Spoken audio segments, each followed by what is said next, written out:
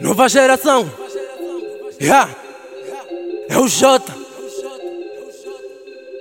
Let's get Music, o blog que promove. Sou muito pessoal. No dia que era suposto estar feliz, e no dia que um gajo foi preso, mas saí dali tava tudo fixe, porque o sobrenome do velho tem peso. Evita-me tentar, não vou me conseguir. Além da minha velha, mano, também rezo. São do niggas que mais tá bulir, então não tem como não pagar o preço.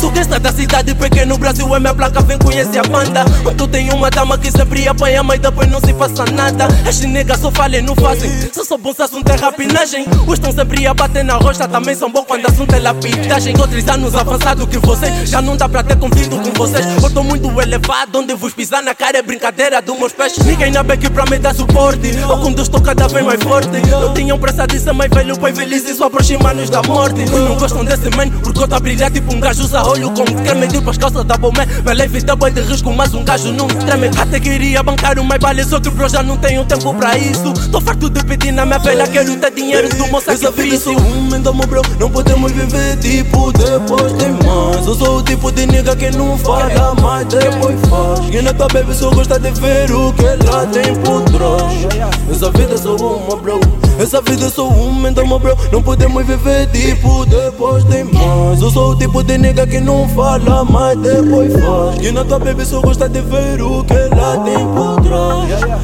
Essa vida sou uma bro, essa vida sou uma, então viva a vida, pois vida começa bro, não terá mais. A vida sou uma, então viva a vida nas calmas, que o tempo bem não volta atrás. Valorizo o que tenho, meu nigga, é assim que aprendi. Só que essa dica minha alma não vendi, hoje bato no game like a Bruce Lee. Vou te punir quando eu estiver a polícia.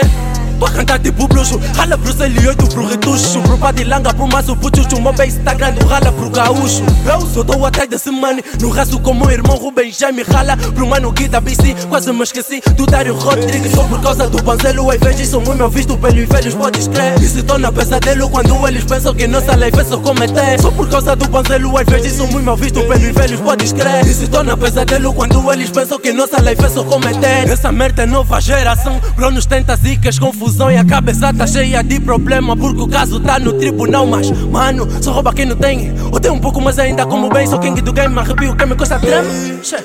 Essa vida sou então meu bro, não podemos viver tipo depois tem mais. Eu sou o tipo de nigga que não fala, mas depois faz. E na tua baby só gosta de ver o que ela tem por trás. Essa vida sou uma bro, essa vida sou então meu bro, não podemos viver tipo depois tem mais. Eu sou o tipo de nigga que não fala, mas depois faz. Que na tua baby só gosta de ver o que ela tem por trás. Essa vida sou uma bro.